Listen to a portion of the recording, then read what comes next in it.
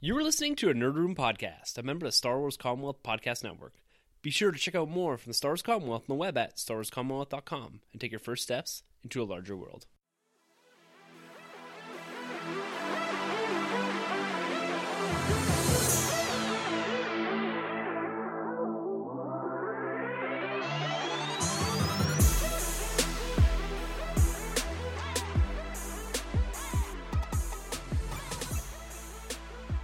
Hey everyone, and welcome to Nerd Room. We talk all things Star Wars, Marvel, and DC. This episode number 184, we're discussing the final Joker trailer. I'm one of your hosts, Tim. I'm Troy. And I'm excited for the Joker.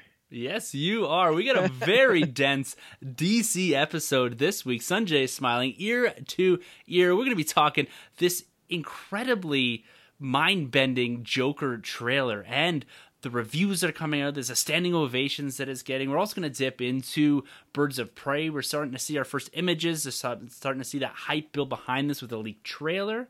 We're also going to talk about Flash being confirmed. So the DC universe, it's building, it's putting that foundation down, and it looks like we're going to have a lot of fun this week breaking down all the DC news on top of all the Star Wars and Marvel stuff. Guys, it is a beautiful time to be a nerd. There is so much going on in all three of these universes. We're going to talk about literally everything we can in about that hour and a half. But before we get into any of that, gentlemen, it is a pleasure to have you back in the Nerd Room talking nerd this week. And like we always do at the top of these episodes, we have got to get into our Weeks End Nerd. And this is a little segment that we do for those that are listening for the first time, where we just break down what we've done in Nerd, what collecting, what comics has looked like for us this week. And so I really got to hear it. Troy, you've been posting a few things. I've seen a few action figures. Yeah, man. I got to know what's going on in your Weekend Nerd, man. You know, I started off super quiet. My Weekend Nerd was pretty bunk, and then I was cruising Amazon, because you know me, man. Like, whatever it takes, I'll go out there. I'll find that action figure, and I found Mace Windu. So I picked up the Mace Windu Black Series. Amazon Prime. Bigs up to Amazon Prime. Like, I ordered this thing, when was it, on the Saturday, and it came Sunday. No way. And it's just like that. It's awesome. And dude, the Mace Windu Black Series, I gotta say, like, Black Series is coming full tilt. The figure looks great. Like, Samuel Jackson, when you look at this figure next to the Captain Marvel, like, 90s Nick Fury, which is basically, you know, both Samuel Jackson figures, this one by far exceeds it, the Black Series Mace Windu. So that was a great look. And then shout out to Darth Goody, because he gave me the headline that EB Games is dropping over in Canada first the Commander Obi-Wan Kenobi from the Clone Wars animated series, which looks fantastic, man. Like, it looks like a little Hot Toys, man. I got to give it up to Hasbro. They're killing it out there. So I picked up that toy. But you know what? That wasn't even really my Weekend Nerd. What happened, actually, the biggest thing is I actually got to have a hands-on experience. I stopped in at Carlos, our boy Carlos. No way. Crusader, checked out the Batcave. Oh, man. Guys, we're in for a treat. Like, this place, I wish all Twitter gang could just go there. I wish we could all see the Joker movie and just roll up to Carlos's Batcave. But man, what a place, what a time that was. So it was great time. I can't wait for all of us to check it out.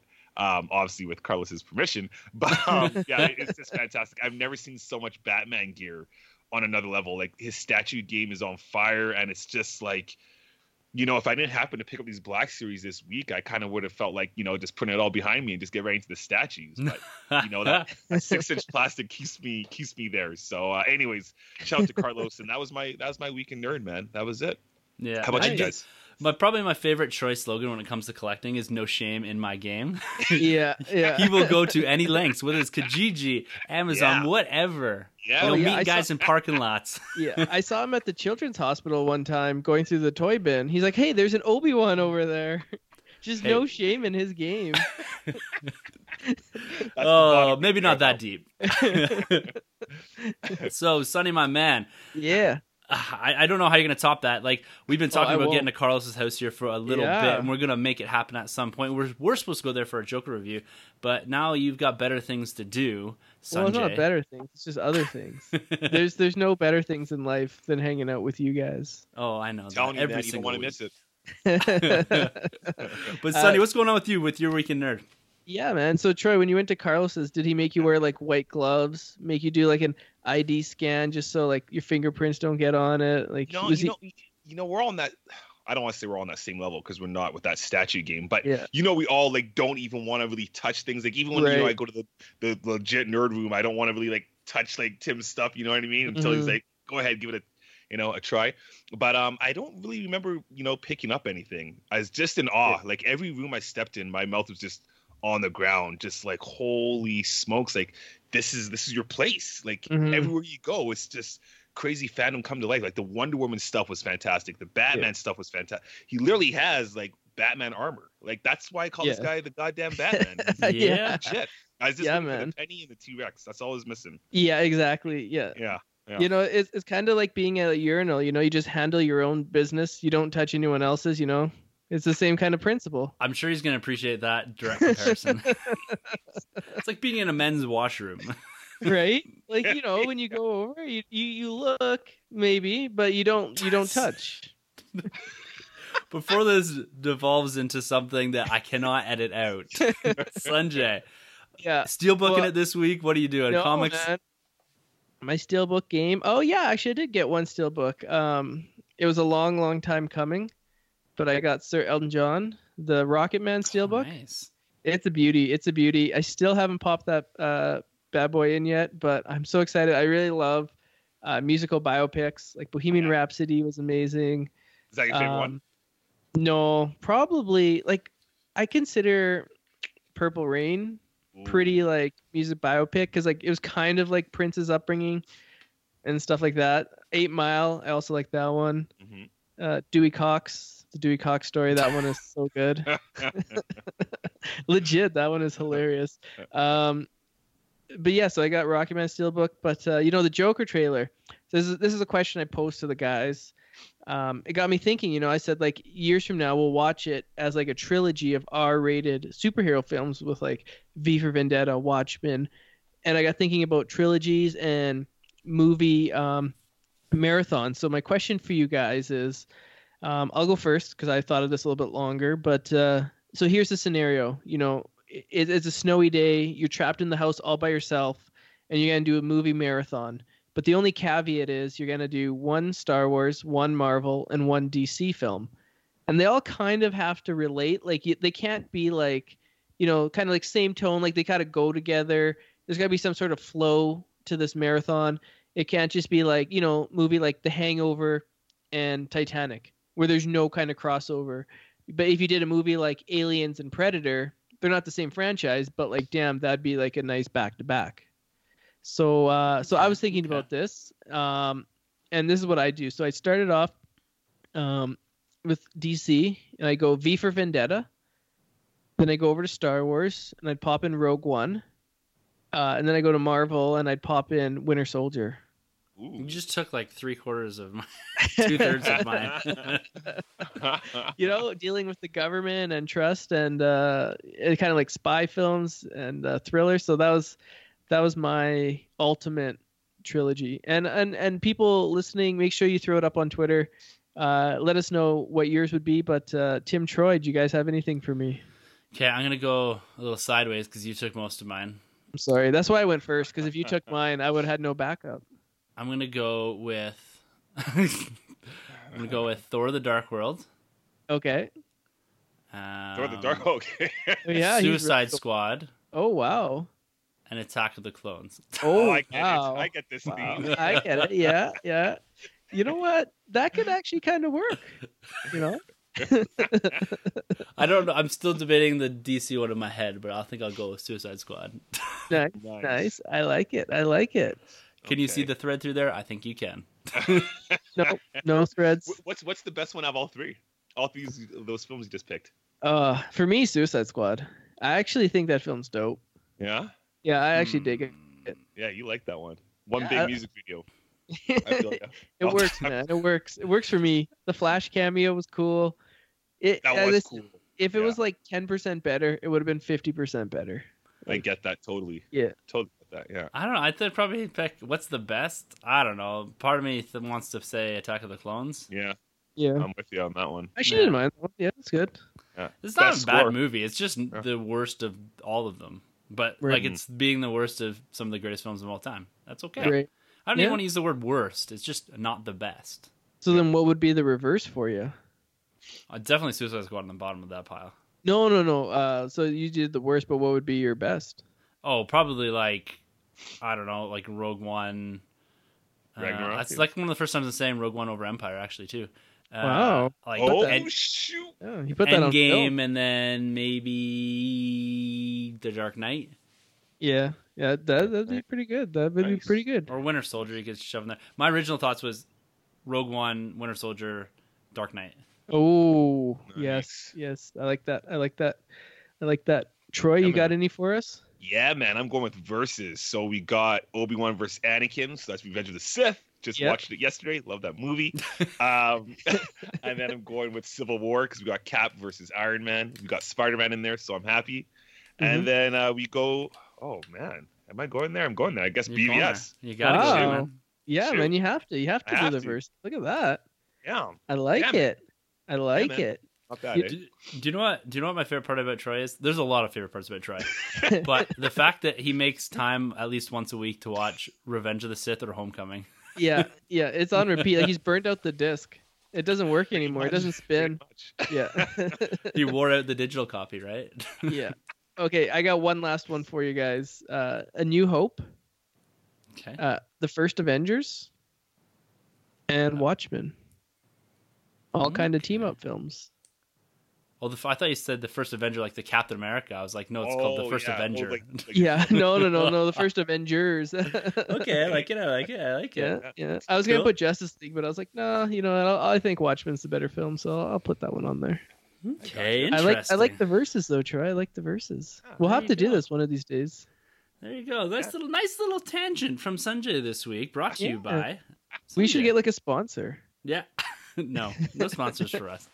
No, All right, guys, I got to we're get gonna into my sell weekend out. nerd because Yes. I had a week. It started off pretty darn slow, and it blew up over this week. We had a long weekend here. I don't know if there's a long weekend everywhere. Is there one in the States too? Is Labor Day in the States? Yeah, oh yeah. Yeah, okay. They labor. Yeah, so Yeah. I had a good few days. I finally landed at the shop. Walked in there, fat stack of comics, including the There you 80th anniversary of Marvel issue 1000. 80 pages. Have not read it yet, but it was quite expensive at $10. What cover did you get? What's that? I got I think it's the normal cover. It's just the Marvel Comics 1000 with like the guy opening the page Oh, okay. Oh, okay. and everything coming. I don't know. It's just the one that was on the shelf. So I hope it's Yeah. the right one because I paid like $12 for it or something. Yeah, it's Does expensive. it's wasn't it? like Yeah. Timely Comics? Because wasn't that the first Marvel name? Yeah, So- it something looks around very there? similar. Yeah. Yeah. I don't know. 80 people contributed to this thing, so it's pretty crazy. So that Oh. was pretty cool. I'm pretty stoked to get back into Cap and Guardians and all that. I binged through. I don't know if you guys have ever watched 13 Reasons Why. It's No. it's a very intense, heavy subject matter show on Netflix. It deals with things like sexual harassment or sexual assaults, suicide in teens and all that. Very, very intense show. Very good show. Well put together. It's going to have, I think it's going to be a bit more, or I'm going to bring it back into the conversation we're talking about the Joker because of the way it deals with certain things and the idea of, does every story have to have a positive spin on it? Does every story have to have a lesson in it type thing? Because this really hits on that end of it where there's a lesson and all that. But my wife and I have been watching this from the beginning, 3 years of it, and it's quite an enthralling story. There's some aspects of it that maybe sensationalize things a bit too much, but I don't know. It's worth a watch for sure for me. This is the third season there now? Yeah, third season. It looks like Oh, wow. they teased a fourth, so I think they've signed up for 4 seasons. Yeah. Nice. Okay. I saw the but- first one. Yeah. Yeah, it's pretty good. And then I got 2 things here. I don't know what I want to do first, but I do have a package here I'm going to open up live on the podcast. Pretty stoked for. It's from my dude, Rob Cast. sir. Ooh. Great friend of mine, great friend of the show. He did a little hunting for me at Fan Expo Toronto a few weeks ago. I know what's in here, but I'm just going to pop it open. I already cut the box. Ooh. Did he send you that lightsaber that he is holding? No, I wish. Pocket that one. Yeah, okay. So we've got a Captain America. So this is the 80th anniversary. I talked about this last week. It's the copper plated, not copper plated, but copper wash Captain America Funko Pop. It's nice. Absolutely beautiful. Special edition for Fan Expo. Nice. It's from my dude. And then, okay, I didn't. Oh, no way. Okay, shoot, I forgot that he got me these. Star Wars Celebration exclusive Pop Pez dispensers. Ooh. So we got a Salacious Crumb and a Jabba the Hutt. Whoa. The guy's name Nice. is Salacious Crumb. Yeah, he's a little guy, the little monkey that goes, wah! That sits on the side and chews on Jabba's like tail or whatever. Salacious Crumb. Salacious Oh yeah, Crumb. man. He's an OG. Yeah, Oh, he wow. is. Okay. Dope. All right. Well, big thanks. I owe you money, Rob, by the way, for all this. But I love getting this exclusive stuff. It's got the celebration tag on it. It's got the special edition expo tag on here. And man, big shout out to Rob for sending that out. It arrived today on the doorstep right before we started recording. So it's like kind of brilliant, actually, well timed for my weekend nerd. And actually, on top of the Funkos, I just went to EB Games because my cousin, he sent me a message the other day, and he found an exclusive Boba Fett that is from the holiday special, and he grabbed it for me, and he No sent it way. out, so hopefully getting it. But he pointed out that they have these really cool cases. So I went to EB Games looking for those cases. Didn't find that one, but I found these like $1.50 plastic, kind of like the steelbook cases we use to put over your Funko Great. Pops. Oh, cool. And at $1.50, they are perfect. So I got a whole bunch of these for my Funkos now, especially some of the more exclusives. So if you guys get EB Games or a GameStop, I'm sure is the equivalent in the States, go grab some of those for your Funko Pops. I got to start getting things into cases here because I'm worried that either things are going to fall or it's just, I'm starting to get worried about things in here. But really, the big thing about My Weekend Nerd this week, guys, was my big find. So last night, all our kids gone back to school and all that. Little one started into kindergarten, and we're finishing up doing some back to school stuff, getting the groceries and all that. And we go to this big store called Superstore here. It's a Loblaws equivalent for those on the eastern or from the eastern part of Canada and all that. And they have a small toy section, and I always make a point whenever I go somewhere that has a toy section, whether it's a Canadian Tire or a whole, like wherever, I always take a quick dip. You into never the know. toy aisle. You never know. You never know is the thing. I'm walking down there, not expecting to find anything. They haven't updated or restacked in months. And lo and behold, I'm walking down the aisle. I take a quick turn to my right, and I go, oh, shit.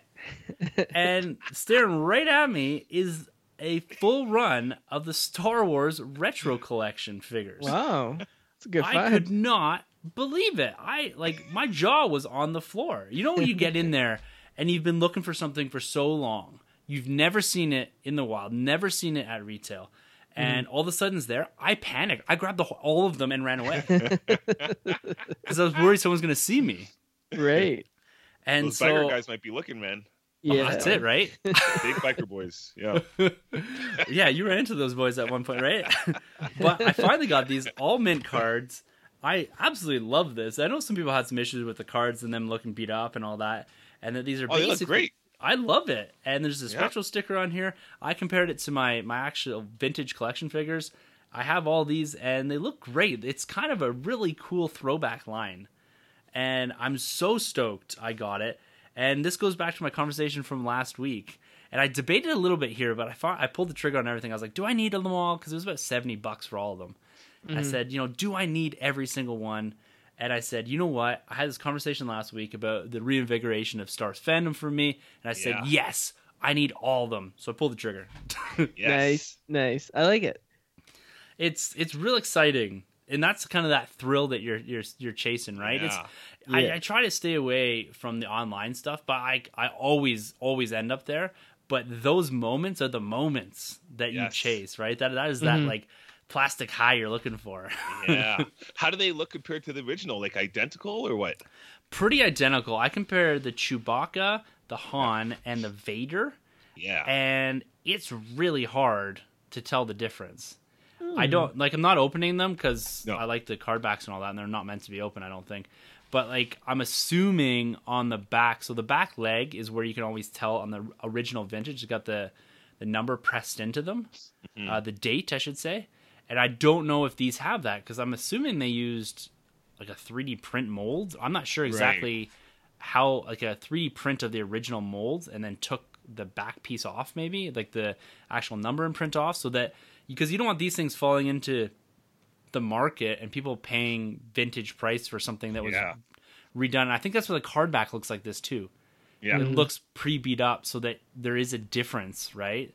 So people aren't spending, a couple grand on whatever, thinking this is like a mint on card Vader. Yeah. And they get it, and it's something that's worth $12 from a grocery store, Yeah. So, yeah, pretty exciting week for me. That's dope. Big shout out again to Rob Cass for sending me that stuff. Got the retro line back into the comics. It's been real exciting, guys. But we gotta get. Well, before we change subjects, Troy, you're Skyping in here, and I see something on your wall I didn't see before.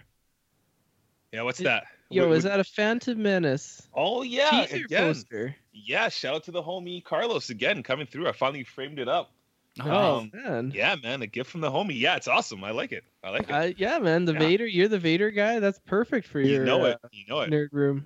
Yeah, that's what my shadow looks like. Just like that. Is that the one he gave you when we did the? Yeah. I'd be a little bit concerned if that was your shadow. Awesome. Is that the one he gave you when we did the Detours episode? Exactly. Yeah. Nice. And he handed me another one. I have another one here rolled up. So if one of you guys want it, from Carlos, maybe we'll see. Yeah. All right. All right, guys. Cool. Well, we got to get into some news and talking about action figures and all that. We got to take a brief detour over to Triple Force Friday. So Sanjay, kick back, relax, pop on those glasses. Troy and I are going to talk through some action figures here. Okay, I'll be right back. I'll see you guys in 5. Okay. He's still there. Don't worry, guys. We didn't kick him out. Anyways, we're going to talk about Triple Force Friday.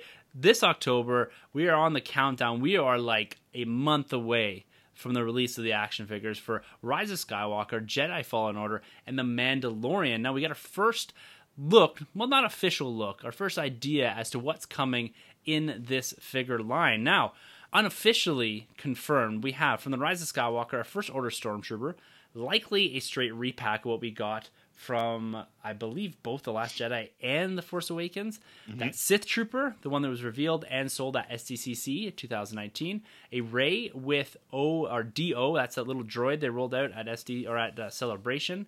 A Kylo Ren. I don't know if it's mask on, mask off. I hope maybe a head swap. We've got 2 figures coming from Jedi Fallen Order. There's Cal, who's the main character, and the second sister Inquisitor. And then coming from The Mandalorian, we have The Mandalorian himself, as well as IG-11, which is likely just some sort of update, repack, or with additional weapons or something from the IG-88 that came out the archive line. So that gives you a pretty good rundown of what figures we're going to be getting from Force Friday. Now, Troy, what are you thinking of this line? The Rise of Skywalker stuff is fairly generic for a first run here. We're getting our 2 main characters, of course, and 2 troopers. And then we got the Jedi Fallen Order stuff as well as the Mandalorian stuff. What are you thinking about this line? Not bad. I always love getting the Rey and the Kylo, for each, episode, which is pretty dope. I can't wait to see what kind of Rey we get. The Kylo should be cool because we do have that new helmet now, right? With the red going through the mask. That's cracked. Really hope it's masked. Oh, that'd be so cool. Just kind of have like some metallic going on to make it look really nice, and that'd be cool. I wanted a Finn though, man. Every year I go after that Finn, or not every year. Every Star Wars movie we get a Finn figure. So I was hoping we were gonna get a Finn reveal, but the biggest ones for me is the Rey, the Kylo, and the second sister, the Inquisitor. Oh yeah. I mean, that's awesome. A must. That's because was the second sister in Rebels? That's when it was first introduced, right? Or was that one dead by then? Or was it the Ahsoka book? I'm not sure where the second sister comes in. I can't remember if she's in the comics or if this is because I don't know if we're still missing 1 or 2 of them. I think so. Because a bunch of them got introduced in that Charles Soule Vader run. Yeah. And we had stuff from Rebels. And I don't know if this is a new one for Jedi Fallen Order or I'm not sure. I'm all mixed up on my Inquisitors.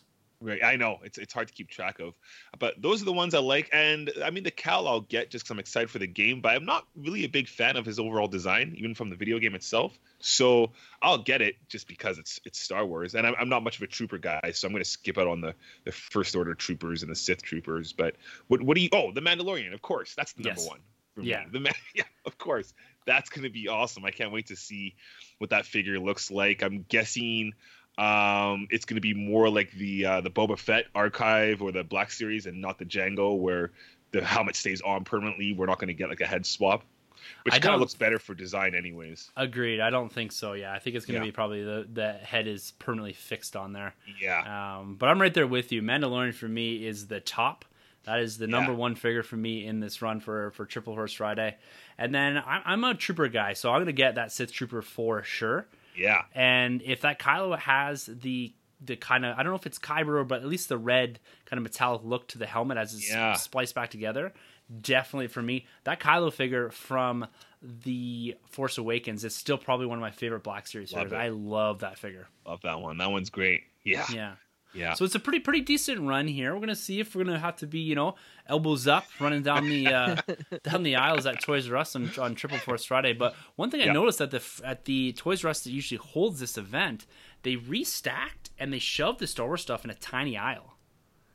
Yeah, we noticed that the too. one down south. Yeah, the one down south. So it's now in that kind of big open space. They've put the Marvel where the Star Wars stuff used to be, and now the wrestling figures where the Marvel stuff used to be. And so I don't know if they're going to open that up because that's a tight aisle to get That's down funny for Force because Friday. the one in the other mall, in the North Mall, they've totally changed it. So where like the Marvel stuff used to be on the way out when you're going to like the bay, Yeah. it's all gone. It's all Barbie stuff, and the Marvel stuff's been scaled down, and the Star Wars stuff is like Almost non-existent. But it's all Really? Barbie and all wrestling. That's so Wow. funny that they changed the other location too. Yeah. Wow. It's pretty Is wild that, here. Are they all Mattel?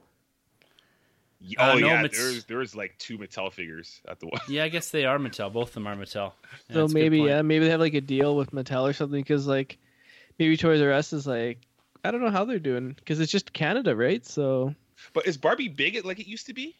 The I Mattel. don't sure it know. still is. Yeah. My daughter likes it. Yeah. Yeah. She doesn't love it, but she likes it. So thought I it don't was know. big in the 90s, but yeah. Yeah, Huh. but it's gonna be interesting to see how they stack Triple Force Friday here, or if they even get these figures. Mm-hmm. That's always the big question mark. The last Yeah. couple of times we went and asked. They said no 6-inch. Well, I would And think they would with Toys R Us now being a standalone in Canada. I would hope they'd capitalize off that. I really, Right. really hope so because I don't know Yeah. where they're gonna do the Force Fridays. I guess at Walmart's in the States because it used to be a big Toys R Us event, right? Yeah. Mhm. Targets, and with Walmart. Yeah. and this is going to be probably the most figures we've ever gotten on because it is a Triple Force Friday, right? So we're Yeah. getting 8 figures here, and that's a pretty and I don't know if any of these are double pack or if these are packed in a funny way. So that well, that's something we have to keep our eye on, right? Because if the Rise of Skywalker stuff case packed in a certain way, where there's multiple Sith troopers, multiple First Order troopers, and like the Kylo and Rey are single pack, those are the ones we have to go after on Triple Force Friday. So it's about having that game plan out and looking at these case packs to see how they're showing up at the stores, and that'll allow you because the Mandalorian should be double case pack. The Rey and Kylo usually are double packed, but so it's gonna be interesting to see, but. I think it's cool that we're starting to get our first insights here. We're a month away here, guys. We've got a lot of momentum from last week, D23. We talked all about the Star Wars stuff and just how excited I'm starting to get again for Star Wars. They're building that momentum in the right way here. Yeah. Getting these retro figures, the Mandalorian stuff, the Rise of Skywalker trailer, and now kind of getting some insight into Triple Force Friday. That bug, man, it's coming back. I can It's feel real. it. It's real, man. Oh my god. I love it. I love it. Yeah, man.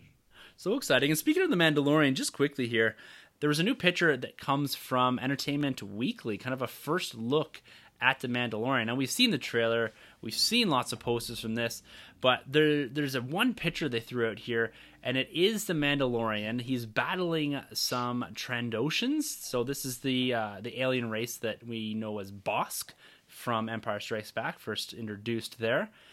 It's a really great picture, but it looks like action figure photography. If you're asking me, it's kind of really funny looking. I don't know if it's a type of filter they put on it or the way they used or where they shot. It just doesn't look like any of these guys are actually in motion. It looks like kind of like, you know how people do like amazing action figure photography where it's meant to imply motion, but it's static? This looks static to me. Like, it gives us a really good look at the Mandalorian suit. And like I was talking about last week, this green, red, it's got a Fett look to it, right? Yeah. More than this is probably the most Fett looking image I've seen of the Mandalorian. Well, the color palettes, right? Exactly. For sure, scream that. You're right though. It does look very action figure like. Like I'm looking for like the joints and the articulation to see if there's any ball joints kicking around. But the way they're posed, it's interesting too because when you see the Mandalorian normally or like a Boba Fett like character, it's always like guns blazing. Yeah. This is the first time we've really seen him like combat, just with his bare arms, so bare hands. Yeah, it looks cool. The Bosch species, the I don't know, first, second gen Klingons, they look neat. But I'm with you, man. It's the color schemes of the Boba Fett which screams like Favreau wanted to work with Boba Fett. But this, I'm down. Dig it for sure. Well, and it makes me think that there's going to be, and I think there are going to be several costume changes. And I don't know if this is just the way they filtered this image, but this is definitely the most colorful because it looked on the original images brown and all that. And this pops at you quite a bit. Yeah. Yeah. What do you think of this image, Sanjay? I love it. It's my one word favorite answer. Mandalorian image of all time. Yeah, without a doubt. It has a Star Trek vibe to it a bit. I don't know what it is. It really does. Yeah, I feel it. Just like the planet look, And yeah. I guess because we know it's TV as well. Yeah, we're leaning on that a little bit. Yeah, so very excited. November 12th, guys. This is going to hit the streaming service. We're going to get our first action figures here, and then we're going to run into Disney Plus, which, go back last week. Here, I'll talk about everything that came out of D23, what's going down on The Mandalorian, the Rise of Skywalker trailers for Star Wars there. We broke that down in a behemoth of an episode. Oh, that's so, fun. Yeah, just if you want to, take a pause, head back, then come back and pick up back here with us, because we're going to do our monthly segment now, kind of stepping away from Star Wars here before we get into a little Marvel and, of course, DC. We're going to do our box office rundown. Now, guys, for those that are new, for those that are returning, and for those that have been following the box office fantasy draft, that's a Nerd Room fantasy draft fantasy pool where the three of us have chosen 5 movies, and Troy has already won the golden Spider-Man statue. It's not over yet. That is right. So we like to take a look back and just see what August has brought us. We're stepped into September here over the weekend. What did we really see debut? Not a whole lot, but we did see a lot of the big movies make a lot of headway, particularly The Lion King, which is now the second highest grossing film of the year. And passed, actually, I believe worldwide, the first Avengers film as far as worldwide total. So yes, The Lion King is doing absolute gangbusters. It's clocked in at $523 million. So Sanjay, you took this first pick, or I would have been third pick, so first in your pool. Right. It's crazy to see how many of these films that Disney has put out that are already top $400 million domestically. It's one hell of a year for Disney. And you got Toy Story 4, Captain Marvel, Spider-Man Far From Home wrapping out the top 5, both domestically and globally. So it's interesting to watch that we didn't have a whole lot debut in August this year. There was no kind of Guardians of the Galaxy, Suicide Squad type of release. And it's been very, very quiet at the movie theater. There's nothing that I really want to go out and see. Now we're moving into the September and then October space where we've got 2 clowns that are really going to dominate the fall. Yeah. In both It and Joker. Oh yeah. It's a clown season. We are all clowns. Yes. So Tim, before we recorded, we were talking about this, and you're still convinced Lion King's going to finish number 2 at the box office. When we did the pool, draft, Troy took Endgame first overall. He cheated, of course, by taking Endgame. He didn't leave that for me. Come on, Troy. Selfishly. Right? But I took Rise of Skywalker second. Of course you would, right? Right. Sanjay got burned on a Star Wars film last year in Solo. And I look at Lion King, and this might change. The momentum may have shifted with D23. But to be honest with you, that momentum that Star Wars had, and this is, I guess I'm trying to judge this from all 3 fandoms. I'm slightly immersed in DC, but heavily immersed in Star Wars and Marvel. And to be honest with you, the buzz on my Twitter timeline was Joker over the past weekend. Really? It wasn't. It kind of, the Mandalorian and Star Wars coming out simultaneously didn't give a long set of legs for Star Wars to be the main and primary focus around these three fandoms. Like, as a Star Wars fan, if you're completely immersed in that, yeah, that's still what you're talking about. But from someone that kind of keeps track of everything that's going on, the Joker really took a lot of the wind out of those sails, I think, when you're looking at kind of a gross fandom. So do you want to do a trade for Lion King? You know what? I can't give up. I can't give up Rise of Skywalker for just Rise of Skywalker. Yeah. I can't do it, man. As much as I think, and okay, I probably put the most effort into the pool, and I'm probably gonna come in last, which is quite funny. We should get you like a golden, like, you know, like the Razzie Awards. We need to get one for like the last place person that has to display it. Yeah, you were last year, so you. We should not do that then. Yeah. But it's always interesting taking a quick look back at the box office here, because once you get down really domestically past Aladdin, there's like a humongous drop off in domestic totals and even global totals. Like, it's like once you get to Toy Story 4, it halves down, right? So it's pretty crazy to watch. And one other thing I wanted to point out here, as I was looking at franchises and how much money domestically these franchises have pulled, and of course the Marvel Cinematic Universe tops out at $8.5 billion domestically. But that's 23 films. I think more impressively, when you compare the Avengers franchise itself, it is the 5th highest grossing franchise of all time with 4 films. That's insane. And it only sits behind Cinematic Universe, Star Wars, Disney live action, and Harry Potter. It's outgrossed 8 Spider-Man films, 12 X-Men films, 11 Batman films, 9 of the direct Harry Potter films, not including the other ones. Stuff. Yeah. So I find that wildly impressive that 4 Avengers film outgrosses the entirety of the DC Extended Universe. Yeah. Domestically. Yeah. Well, probably even internationally. I mean, Endgame is the highest grossing film of all time. Yeah. Right? Like, if you look at probably like even Avatar itself as a franchise, it's probably outgrossed many franchises. That's true. And it's just one film. So it's crazy. Yeah, I mean, good for Avengers, because like that sounded so genuine. I'm trying to like segue here, and I don't know where to go from it, but no, it is interesting. I liked all 4 Avengers. I'm not trying to make you throw praise on Avengers. No, it's fine. I just found it fascinating. No, as I Troy, do with all box office. Jim, if you want to play that, like, we can play that. Okay, if you want to do that. Okay, I'm leaving then. Okay, if everyone this is the way you didn't treat me on the pod, I think we need to have a intervention here. No, we're gonna save that Civil War for our Shazam review. That is coming, guys. The most delayed review of all time. You were supposed to be the chosen one, Tim. Is coming? That's an inflection on the end of my voice there with a question mark. Coming soon, right? Yeah.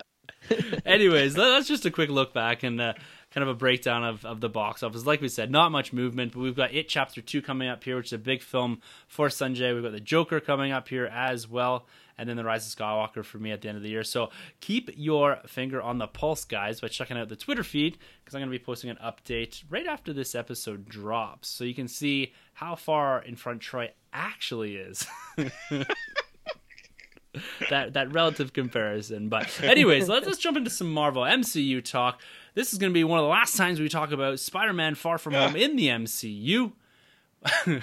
We've got for now. Yeah, for now. They announced that we're getting our digital copy of Spider-Man Far From Home hitting TV screens in your home on September 17th, and the home release, the Steelbook release, on October 1st. And now when they announced this, Sony, they announced that along with one of the deleted scenes that they did show with the extended cut this past Labor Day weekend, with Spider-Man reemerging into theaters for one of the last runs, if not the last run of a Spider-Man MCU film for now, in theaters. We got this passport office little short scene where he uses one of the little spider drones to find his way into the front of the passport line. Now, Troy, my man, did you get a chance to go check out Spider-Man Far From Home extended cut, the director, the Watts cut, whatever you want to call it? Did you check it out in theaters? No, unfortunately, I didn't get the chance. Oh, terrible. Troy, it's your last chance. I know, man. I messed up, but It's Yeah, okay, no, I I still love didn't. you. I didn't get to make it out there. Shoot, I don't know what I capped in with this movie. I think I finished with 3 times, which was Three just a times? film under Homecoming. Because Homecoming, I think I did 4 in theaters. And how many have you done since you bought the home release? Oh, Homecoming? Yeah. Oh, I couldn't tell you. I mean, I was kind of in the slums a little bit with Star Wars, so I had to put Revenge of the Sith on the back burner for a bit. But so there's a lot of Homecoming going on. But now I'm back in the Star Wars mode, and I'm pumping that, episode 3. So, yeah, man, I couldn't tell you how many times I've gone through Homecoming. Quite a bit. Yeah. Quite a bit. Yeah. Yeah. Well, I didn't get out to see Far From Home extended cut either, but I think as we predicted, from what I can tell online, the additional footage is just him getting ready to go to Europe. So there's the passport scene, which we saw with the release here or the announcement of the home release. There is him fighting with the Iron Spider suit, kind of whatever in that mob boss. And then a few other short things. Him selling some action figures, I think. He-Man and Star Wars action figures for some extra moolah to head to Europe to buy MJ that necklace. Yeah. So it's exactly as we thought it was going to be. And so yeah, sure. Extended cuts, re-releases, I'm cool with. This got a big bump in it. I think it ended up with an extra $5.4 million, which is pretty close to what Endgame did. So it was like a boost of 153 some odd percent. So again, adding to the massive domestic tally of Troy for the box office fantasy. Yeah, I don't pool. think those re-releases should count. In fact, they're kind of like cheating. So like we're gonna take those out and give one to me and one to you, Tim. I'll take the Endgame one. All right, You know, that's it's fine. I'll funny take something. because since we've done this, I think going back to last year, which was the first year, Deadpool did it, and then Endgame did it, and now this is done. So I've had 3 films. Actually, Black Re-released. Panther got re-released too but that's free actually. So I see how it is. That was for your consideration. yeah, Re-release. for your consideration. So 3 films going back in. So I'm all for it, man. You guys should be too. You guys might pick a film next year and it gets You know bumped what? like 10 times. I'm game for this stuff. I like the idea. I've got a few re-releases. If they re-released Endgame again, I would go back to the theater and rewatch it this year. Yeah.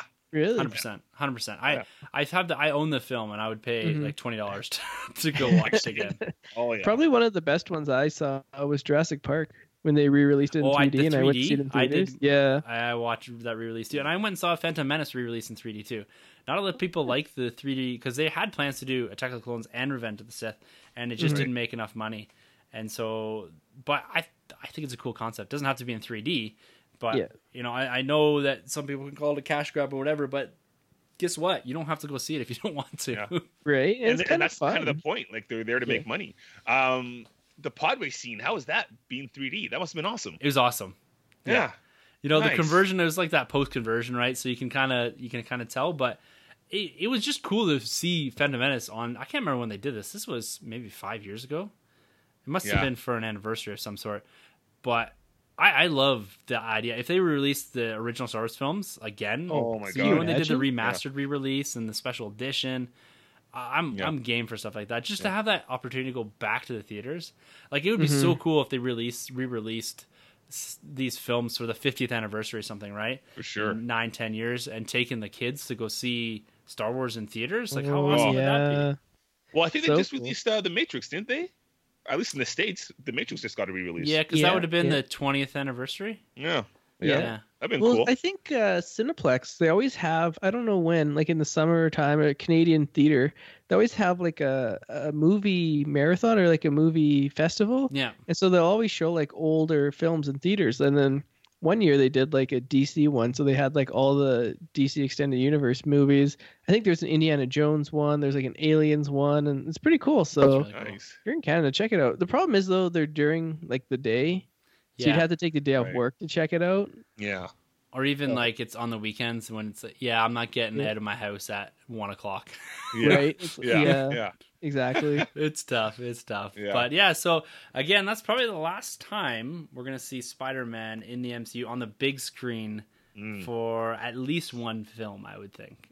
Yeah. They seem pretty set on running forward with Spider-Man 3-ish, reboot-ish. I don't know. We've talked lots about that in the last couple episodes, so if you want to hear our thoughts on Spider-Man exiting the MCU, go back an episode or two and check that out, because we've got to get into some DC discussion, including this wild ass Joker trailer. But the DC Extended Universe, whatever we're calling it now, I guess it's not the Extended Universe holistically, but the DC film universe, it's growing at a rapid pace here. And we're going to start off with Flash. Now, this is a film that has been on and off. We've lost multiple directors, and they finally landed on a guy, Andy Muschietti. He is the man behind the lens of It Chapter 2. That's right. He also did the first It. Yes, he did. So, huge film in It 1. This is pegged as one of the most anticipated films of the fall, It Chapter 2. And he is the one that's going to be helming The Flash. Now, on the press tour for It Chapter 2, he did say, when speaking with Fandango, that The Flash will indeed be his next film.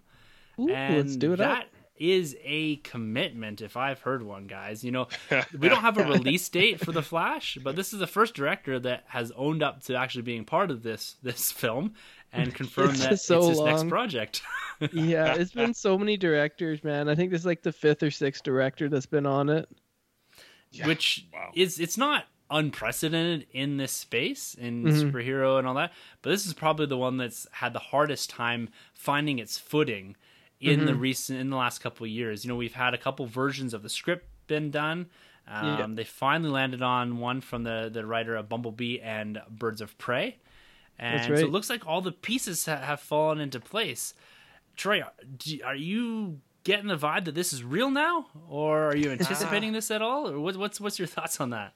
Well, I'm just exhausted with the whole thing, to be honest. I mean, you know what? I guess one thing is I'm not the biggest fan of the Ezra Miller Flash. So I've never really been too excited about this property, but I love Flash, at least the CW Flash. I think he's great, and I do love the character Barry Allen and Wally West, at least before Heroes in Crisis. But anyways, you know, the director here hopping in and out, I'm just like, yeah, I don't know. We'll have to wait and see. I'm not really familiar with this stuff outside of It Chapter 1, obviously. It's an interesting choice to have like a horror director do this film, something like Flash. But then again, I mean, we've had people like the Russos who do comedy, and they gave us one of the best superhero films of all time. So, I mean, anything can happen. But it just, you know, that fatigue of like The Crow. Remember they were going back and forth with the Crow film. Right. And it's like, cool. Jason Momoa was attached to it. Yeah, and it's just like, I don't know. I just want WB to come out and be like, this is what we're doing, hands down. But you know what? The success of Joker now, with everything kind of being like out of sorts with the DCEU, I wouldn't even be surprised if Ezra's out. Like if we get a completely new Flash and they just go for it. That would actually excite me. That'd excite me a lot more, to be honest, because there was some weird stuff going on with Ezra Miller, right? He wanted to write it. He wanted to go darker. Which seems like they are going dark here. But it seems like something was going on between the two camps there. I think, though, that the director, when they're talking to him, they asked if it would be going to that more horror end of things, and he said that it likely wouldn't. Like okay. I guess that between the script and the character himself, he basically said that the horror likely won't work with the character. Yeah. Okay, no, that's true. That's good to know. I'm glad they're well aware of that. Then. Yeah. So Sanjay, you got to be pretty stoked that we're starting to get some momentum behind this Scarlet Speedster here. Yeah, man. I mean, one of the things DC has to do is they have to beat Marvel to the punch. You know, getting the first like Speedster solo film out there before Quicksilver gets his, you know, prequel movie that comes out pretty soon. So we've got 2 Quicksilvers on the big screen before like a proper Flash. That's crazy. And like the Quicksilver from the X-Men universe, like his scenes were like some of the best in the movies. Like I'm talking Days of Future Past and Apocalypse. Don't know about Dark Phoenix, haven't seen it yet, but I assume if he does have a cool scene in there, it's 90s, it could be cool. I don't know. But I'm super excited. I just don't know why WB is taking this long. Like, so you had Justice League, it didn't go as planned, box office wise for sure. And you put out an individual Aquaman movie, it makes $1 billion. Like they made Aquaman make $1 billion. I don't know why they didn't just be like, let's just do everything. You know, like Flash is clearly a priority for them.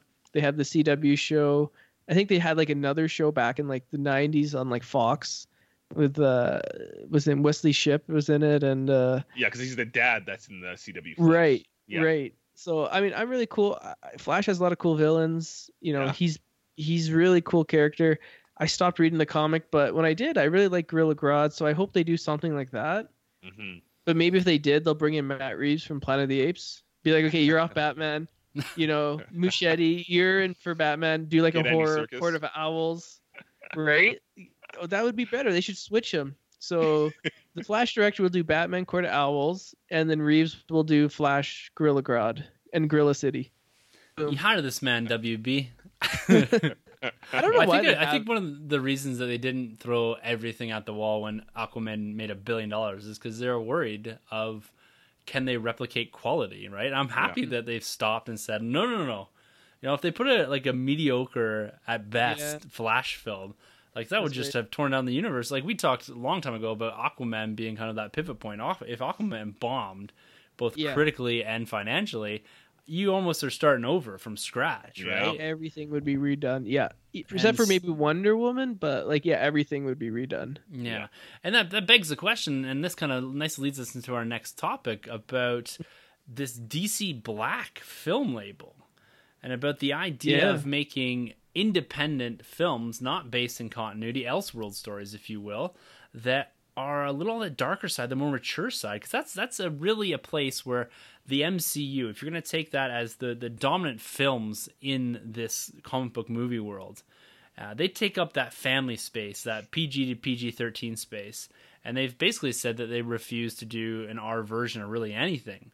And Deadpool fills a bit of that void, but not so much on, it's more the comedic, the dark comedy end of things, right?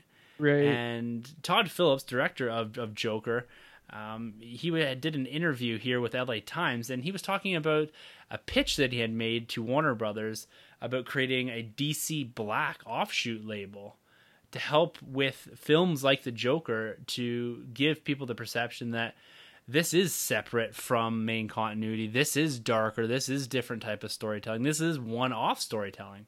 And I guess the executives basically said, all right, let's get through the Joker first, see if it works, Right. calm down a bit, and then we'll kind of go from there. But it's an interesting concept, right? You look at their Black label from the comic book side of things, doing things like Batman Damned and all that. This is, I think, a corner of the market that has not been filled. There's a place there, a niche market for these type of films. If you're doing it on the lower end of the budgets, you're telling pretty wild stories, and we're going to get into one of those here in a few minutes with the Joker. But Sanjay, what do you think of the kind of a DC Black film label, and could it be successful in the space we are with comic book movies being so widely accessible to all audience ages? How do you think something like this would do? Oh, I think this would be brilliant. This would be brilliant. You think back, DC used to have the title Vertigo Comics, where they'd be kind of one-off, more creative driven, but they'd be more for adults. We got stuff like Watchmen, V for Vendetta, a ton of good stuff. I think Why the Last Man was Vertigo, stuff that you couldn't put through in the DC imprint because DC's for all ages. And this would be brilliant. You have films that maybe a budget no more than 70 million would probably be the max. So it kind of limits the characters you can do, but it would be more nuanced stories. People like Lex Luthor. You could do a Luthor origin, or you could do the idea I threw up on Twitter was a Detective James Gordon. If you had him played by Brad Pitt, and you had David Fincher directing it, and it was a murder mystery, how cool would that be? Just stuff like that. Yeah, stuff like that where, Marvel. Seven. Yeah, exactly, 100%. Something like that where Marvel is unwilling to go to, right? Because at this point in the game, pretty much no matter what, DC is always going to be seen as the second film universe, right? Barring a complete 180, but I just don't see it. So you can have your cake and eat it too. You can put out, your connected universe films, your Suicide Squad 2, your Flash movie, your Aquaman 2, your Wonder Woman 84, your Birds of Prey. And then you could also put in your other ones that would really build up your goodwill. Films that maybe get Oscar nominations, films that probably make the company $200 million just because the DC characters are connected to it. You know what I mean? Something like a Luthor origin, if it's played by, I don't know, who's the guy from Breaking Bad and Bryan Cranston. Bryan Cranston, do something like that. That would be cool, right? Just try it all out. I'd be down. Yeah, it's an interesting concept, I think, and I really don't know. Can rated R movies be widely consumed? I guess the biggest thing. No is the answer. But you're talking like Oscar buzz already for Joker. Like, Troy, do you think a Black Label can work? Do you think, because with Disney being so franchise focused, this is something that completely is the opposite end of the spectrum from that. Yeah. I think there's definitely room for this, and I really like that like a true Gotham idea what Sanjay just pitched there, not that TV show, but Commissioner Gordon thing going on here, and I would like them to stay away from like the DC Bat Label, which has been dubbed in the comics, because it's very heavily focused on Batman stuff. I would like to see more characters outside of the Bat family, like a Constantine or a Lobo or something low budget. But I do like this idea, and I do like Joker kind of being like the blueprint to see how it works. But I think there might be room for it, as long as they don't confuse the audience too much, because even right now we're kind of confused. Like, where does Robert Pattinson's Batman take place? Like, is he DC or is he standing out? So I think if you did it, I think you kind of stick with the core Justice League members out, and then you sprinkle in like the guys like the Constantines or the lower class, not lower class because Joker's the hugest villain now of Batman, but those other kind of villains like a Penguin or whoever. But cool. I think you kind of keep the main heroes, the core heroes, out of the Black Label, and I think it's kind of cool though, especially because you go the Blumhouse route, right, where you pitch like a low amount of money for the budget, and then you make some bank back. So I think it's kind of cool. I dig it. I like this idea. Yeah, one thing I'd like to pitch is the Black Label every like couple of years should do like a $25 million darker animated film, something like the production value of maybe not Spider-Man Into the Spider-Verse, but something like that. Something where it's like more for adults, takes risks, and just do animated. And because like the DC animated films are all really cool, but the production budgets are like $4 or $5 million, right? So this thing, take the animated properties, those films, like say the Aquaman, Atlantis, whatever, throw it on the big screen. I would like, but like do it like different stories, or even like original stories, but like have like a higher production value, so it's not just like straight to video. So there is like big name voice actors, there is like great animators, and there is like stories that they tell that maybe not have had an animated film yet, or something that would be hard to do in live action. Do you think they could even do something like what they did with like Netflix? Netflix has the deal on, say, what was that last Oscar buzz movie? Roma? Oh yeah. Right. But it gets a limited release in the theaters for like a week or two, but then you can watch it on like the WB app or whatever the case is. Kind of promotes both ends, but I don't know. It's like, what are you trying to get out of it too, though? Because like, Teen Titans Go is huge, and that didn't make that much money, right? And it couldn't cost that much to put out there. Well, I think I think that's the one key question I have is why have an adult label? Like, what are you chasing in an adult label other than saying it's for adults only? Like, is it swearing? Is it blood and guts? Is it just content? Because I think with the Joker and the Venom, it's rated R, right? Oh, absolutely. It's a hard R, Yeah. I don't think it's about that end of the Deadpool end of things, where it's like kind of the gratuitous knife crap and all that, right? Which is fine. That's Deadpool. Like, that's the way it has to be made. This is about subject matter more so, right? Yeah. It's mature subject matter, and not lightening the tone of the film to get it away from the hard R. I think that if they focus on that, as opposed to, like I said, the gratuitous blood and swearing and all that, like, I don't need that in a film. I think there's moments where films require things like that, but like your Tarantino style of R, I don't know if you need in this space, right? So it's gonna be interesting to see if this develops, because we had a couple films coming up here that are leaning on that R, and one is Joker, and one is, I think, potentially Birds of Prey. Yeah. So before we talk about that, I just wanted to, piggyback off what you just said, Tim. I think really like what they want to do with this label is kind of freedom. There's no connected universe, so you don't have to adhere to continuity. Yeah. So you could make a Joker film with Joaquin Phoenix, but he doesn't have to be like, well, in this Batman film, he got his face punched in and he has a damage tattoo on his forehead. You know what I mean? So like you have that freedom. And, in terms of chasing, like, I think the R, they don't all have to be R, but they could just all be like independent films that are kind of just like set in their own universe. As you said, Joker, you have to have it rated R. But if you did, like a Plastic Man film for 15, 20 million bucks. That doesn't have to be rated R. No, But it doesn't have to be connected to the DC universe either. I think that's the point, right? It's about subject matter and storytelling Right. over top of anything else, over top of just saying it's R for the sake of being R, right? And so remind me, is Birds of Prey rated R? Or is it intended yeah, to be? I actually heard it was rated R, but I haven't had any confirmation yet. But Christina Hodson, the writer, and Kathy Yan, the director, I think they mentioned, this will be rated R. Judging by the first little bit of trailers, it does seem like, it does seem a little bit R-ish. You know, it's funny because so with Birds of Prey here, and have you guys ever Googled Birds of Prey images? Because there's a whole bunch of images. Do you know what comes up? Literal birds of prey. Yeah. Hawks and shit like that. Eagles. So it took a little bit more Googling to find these images. But they did release, or some images were released, and they're on the back end of a leaked trailer. So the trailer itself has been classified, and that really tells us that it's coming at some point in time here in the next probably couple of days or so, within the week. Likely, so we'd probably be talking about that next week. Did you just Google Birds of Prey, Troy? Yeah, a bunch of eagles have popped up. Yeah, nice, right. Nice. I think this trailer's supposed to play into It Chapter 2. Oh, is it? Okay. Yeah, so it might just be like Tenet, like the new Christopher Nolan film, where it was only released in theaters. Okay, interesting. Yeah. Well, yeah, they got to build the buzz behind this one here because it's to me it's a confusing title already, but the images on it are speaking to the tone that it's trying to set. It does, like you said, it does look darker.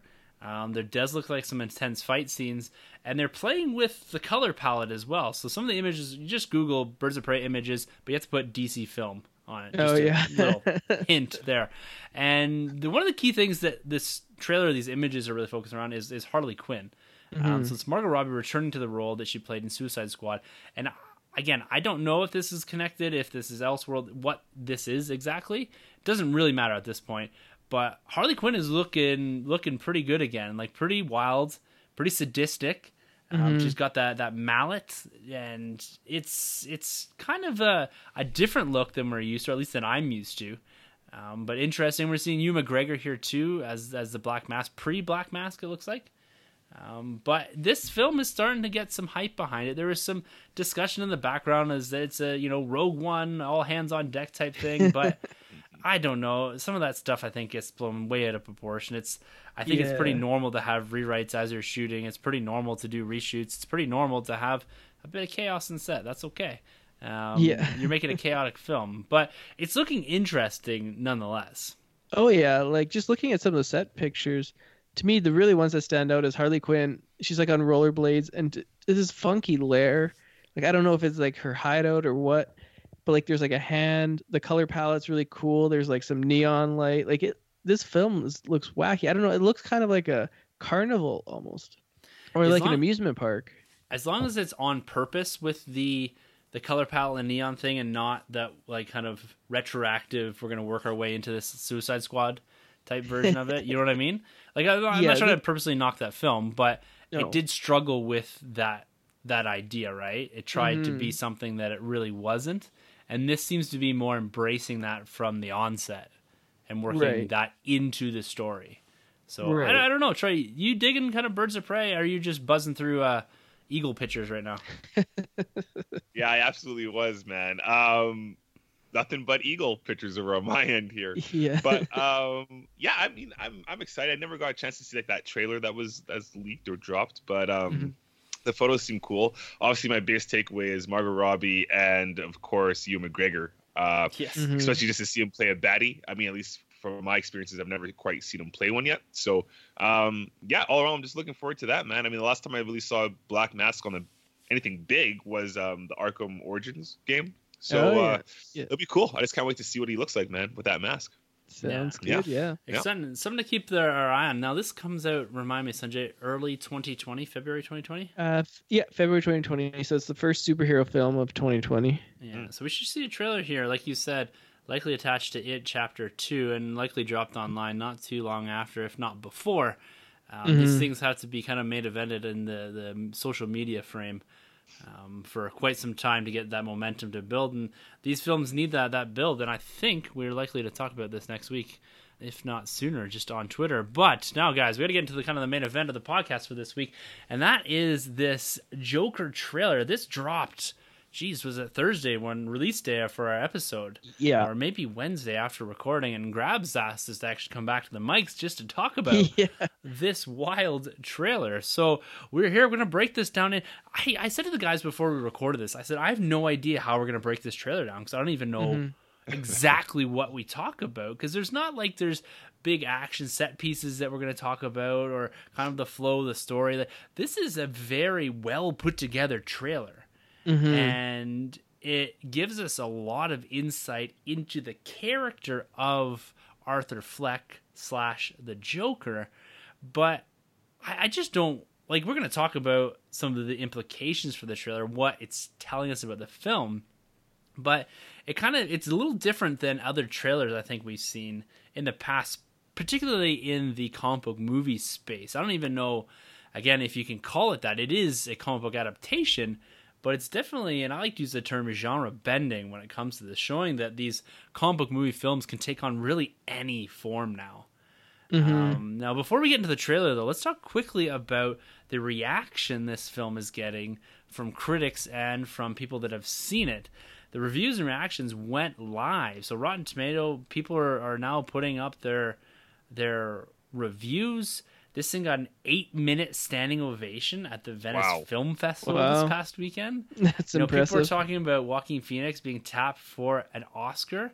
And I don't know if this is unprecedented, but has there ever been anyone that's been nominated twice? Or a character that's been portrayed by two different actors and both of them nominated for an Oscar award for acting? Is there something like, has that happened before? I heard that, in Godfather.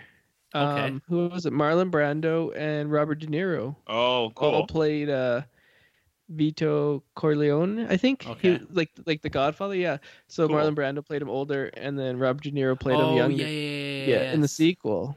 Yeah. But other than that, I doubt it. So this thing's getting that high praise already. When you're talking Oscars, and has 85% Rotten Tomato. Again, this isn't something that we stick hard and fast to. It's a bit of a barometer for kind of some early thoughts, which is very, very high. Not as high as some of this like 8-minute standing ovation would speak to. They're basically talking about this idea that Joaquin Phoenix really steals the show here, and it's kind of this very dark and something that's a bit more that I don't know what this is actually going to be, to be honest with you guys. Let's get into the trailer though. All right, let's do it up. So we're redefining the character again here. This is what, our 5th or 6th portrayal in live action of this character, going all the way back to 1966 and Cesar Romero. That guy was a beaut. We've seen some recent iterations that weren't as well received, and we've got Heath Ledger, who up until this point is really the standard for the Joker, even beyond Jack Nicholson, I would say. Yep. The gold standard, that is. And people always going back to the idea of how are you going to top Ledger, and it looks like, at least from kind of the early reviews, the early reactions, that Joaquin Phoenix has got there. And I think what this trailer is really showing us is that it's that deep dive into the psyche of the man behind the makeup that may be making the difference here. We didn't get a lot of that from any other iteration of Joker, is who's behind the makeup and how did they get there. And this film seems to be very much that. At least that's what I'm getting from the trailer, at least. It's this kind of deep dive into the psyche of a man that's really rejected by society, rejected by everything, and watching him veer off into almost pure insanity. What's your take, Troy, on this trailer, the kind of holistically, before we get into some of the more detailed things? Oh, man. This trailer right here. Where do I begin? I think I went back before probably Endgame and obviously Far From Home, but I think I said that first trailer was like my trailer of the year. Like, I love that trailer, and this one surpassed it. I gotta stamp it right here. I think this is my favorite trailer of 2019. Man, I absolutely love what they did with this, and this is coming from somebody that, going back to a year or two ago when we heard we're getting a Joker movie without Batman, while we're having like the Suicide Squad Joker running around. I thought that was ridiculous. I thought it was bogus. And here I am. I can't wait for October to see this film. I'm thrilled completely. I don't know what I'm expecting. I love the look of what Joaquin Phoenix is doing with this character, and actually giving us like a more insight of this. Was it Affleck character? Arthur Fleck, yeah. Arthur Fleck, yeah. Affleck. I wonder why I said that. Yeah. Arthur Fleck. And just to see like this troubled mind going on, I think it's gonna be a cool character study on this. Well, on the Joker, and just going back to the 80s of Gotham, and I'm thrilled, guys. I want this movie now. I'm really in there. Love it. I love it. You feeling the same way, Sonny, about this? No, I hate it. Of course you do. No, absolutely. To me, it kind of seems like watching these trailers, seeing the early reviews, seems like they pulled it off. Like, there's so much hype around this film. Look at the first trailer, 50 million views. The second one's already at like 25 million views on YouTube, which is insane for like a smaller budget film. Like, that's 75 million views in 2 trailers. And like going back to the reviews, like I think 85% are Rotten Tomatoes, which is fantastic. But you know, we've kind of been spoiled with movies getting in the 80s and mid to high 90s lately. But when you look at the reviews on Metacritic, they post the reviews and they have a score. I think they said they've had 6 perfect reviews already. There's but a then, lot, yeah. which is a lot, and they're all from like geek sites like IGN and Total Film and stuff like that are really praising this film. Other sites that aren't following, like that don't follow comic book movies as much as we do, that's kind of where a lot of the negativity is coming from. And I say negativity relative, right? I mean, 85%. Shit, man, I would love for BVS to get 85% on Rotten Tomatoes.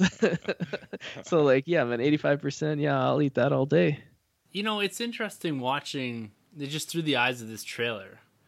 And you're talking about the idea of a perfect film, 10 out of 10.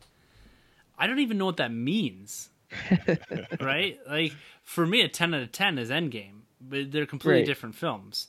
And for completely different reasons, they're 10 out of 10, right? There's some really strong acting in Endgame, but I don't think anything like we're going to see in this. And the confusing thing about this for me, and I think this is why I've had so much trouble with this trailer. It's a great trailer. I wouldn't call it my favorite trailer of 2019 by any stretch. Like, it's very well crafted. The music, the tone, the aesthetic that it portrays right through there. The, you know, like you saying, Troy, that deep character study of Arthur Fleck, it's completely reflected in this trailer. I think the movie in itself is, you get a really good preview for what it's going to be. But I just, like, looking at this as kind of holistically as a film, I'm struggling where I need to be on this. Like, I'm looking for, like, who's the protagonist in this? Does there need to be a protagonist in a film like this? Does there need to be a positive message at the end of a film? You know, we go through life, and almost every movie, there's some message kind of buried in here, and I'm sure there's a deep, dark message in this. I'm convinced of it. But like, how do you think the structure of the film is going to work? Like, you're kind of meant to kind of sympathize with this character that's slowly breaking in front of you, and eventually turns to what I'm assuming is violence, and a justified violence because of the way he's been treated. But this is where some of the issues, if you go on Twitter and that, people have this idea of sensationalizing kind of mental health issues as a justification for violence, and a justification for violence. But is that something that, like, you catch that through the trailer, but is that something that, as a film, the way it's being presented, that you think people are going to struggle with a bit more, Sanjay? You know, it's tough to say because we haven't really seen the film yet, so it's hard to say like what message, or, you know, if we sympathize with the Joker, or if he's just shown as someone that you think you sympathize with in parts, but then in other parts you're horrified by him.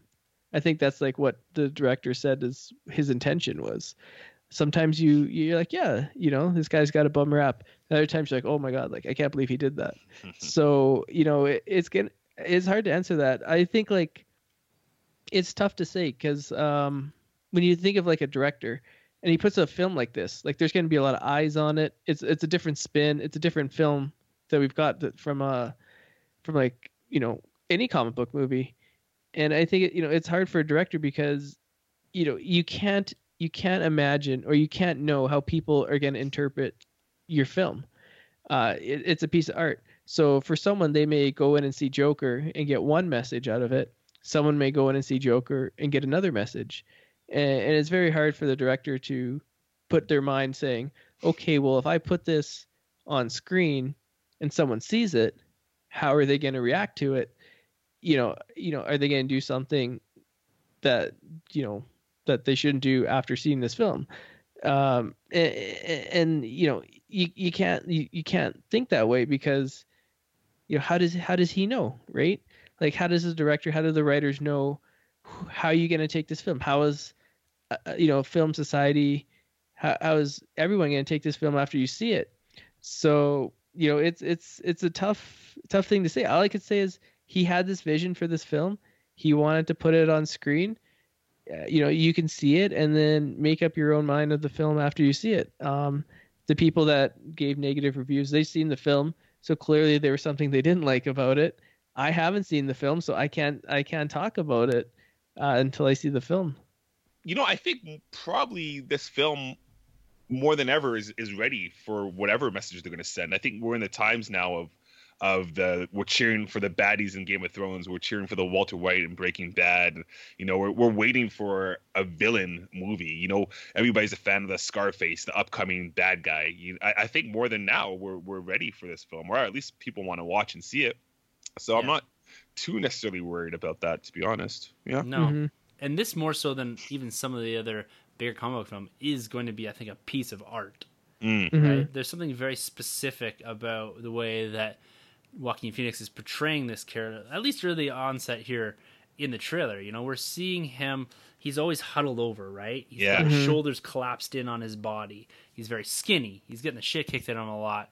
Yeah. And you see him put himself out there to the world, and you've got Robert De Niro in here that you just mentioned here from what is it, Godfather fame and all that. He's playing kind of this Johnny Carson-esque type character, right? Mm-hmm. And we see him beating down. So like society at every corner, every pass, whether he's at work, whether he's with his therapist, whether he's being shown on TV here, you see, and you can see in that moment too, when he pops up on TV, you can see his shoulders come back, his chest comes out, and then he's dropped back in, right?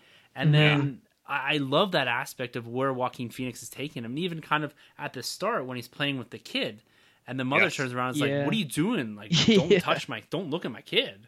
Yeah. Right. And he just wants that acceptance, right? He's a very lonely looking character, someone that's really wants and hungry for just some general acceptance of some sort. And to me, this trailer, it speaks volumes for how Joaquin Phoenix is actually going to nail this freaking character. Oh yeah. Like the one scene that stood out for me was he's in the hospital room. Looks like his mom isn't doing so well. And Robert De Niro comes in on the talk show and is like, "Hey, like speaking, they always have like the clips of the week on those talk shows, and then they show Joaquin Phoenix, his Joker, and he's like, they always said I'd be a comedian, but no one's laughing now," and just is so cutting. He's like, "You got that right, buddy," and just you see his face, he's like so excited. He's like, "Look, I made it on TV, like I'm a comedian on TV," and then for him to get cut down, like that is so harsh, like. And Robert De Niro probably, the character probably didn't even think anything of it, and just how it just completely wrecks his whole world. And you get that, like, just by looking at his face, you get that. Yeah. But it's cool, too, because going back to Tim, because then you flash forward in the trailer and you see it's a complete 360. Robert De Niro's loving him off. He now has embraced the Joker mantle or persona, and he's loving life. I love seeing that altered identity of his going from Fleck to Joker, and he's so confident. And honestly, the best person for the role is Joaquin Phoenix, because that guy just destroys every role that he's in. He gets so invested. He's much like what's the other actor? Daniel Day-Lewis. Exactly, method actor, right? That just gets into the role. And I thought the same thing with Jared Leto. I thought he's going to be that type too. It's just a different direction, I guess, on the character. But man, I'm excited to see what this guy's going to do with it, because there's lots and lots of stuff he can play around with here in this film. Do you think there'll be any connectivity to the Batman lore? Like, will we see something? Like, will we see? Well, that's Thomas Wayne that punched him, wasn't it? Right. Yeah. But you think we'll see more? Like, we'll see like Bruce. The first trailer we saw Bruce, I thought. Yeah. Right. Yeah, so he's like credited there. Yeah. So like, is there gonna be other Easter eggs? Like maybe like an Alfred or like a Haley Circus or stuff like that? Do you think they're gonna really put those stuff in, or are they just gonna focus more on Joker? I think there'll be nods to things. I don't know if there'll be direct references to like, hey, this is Alfred. Yeah. But, you know, with Thomas Wayne there, there'll definitely likely be an Alfred of some sort.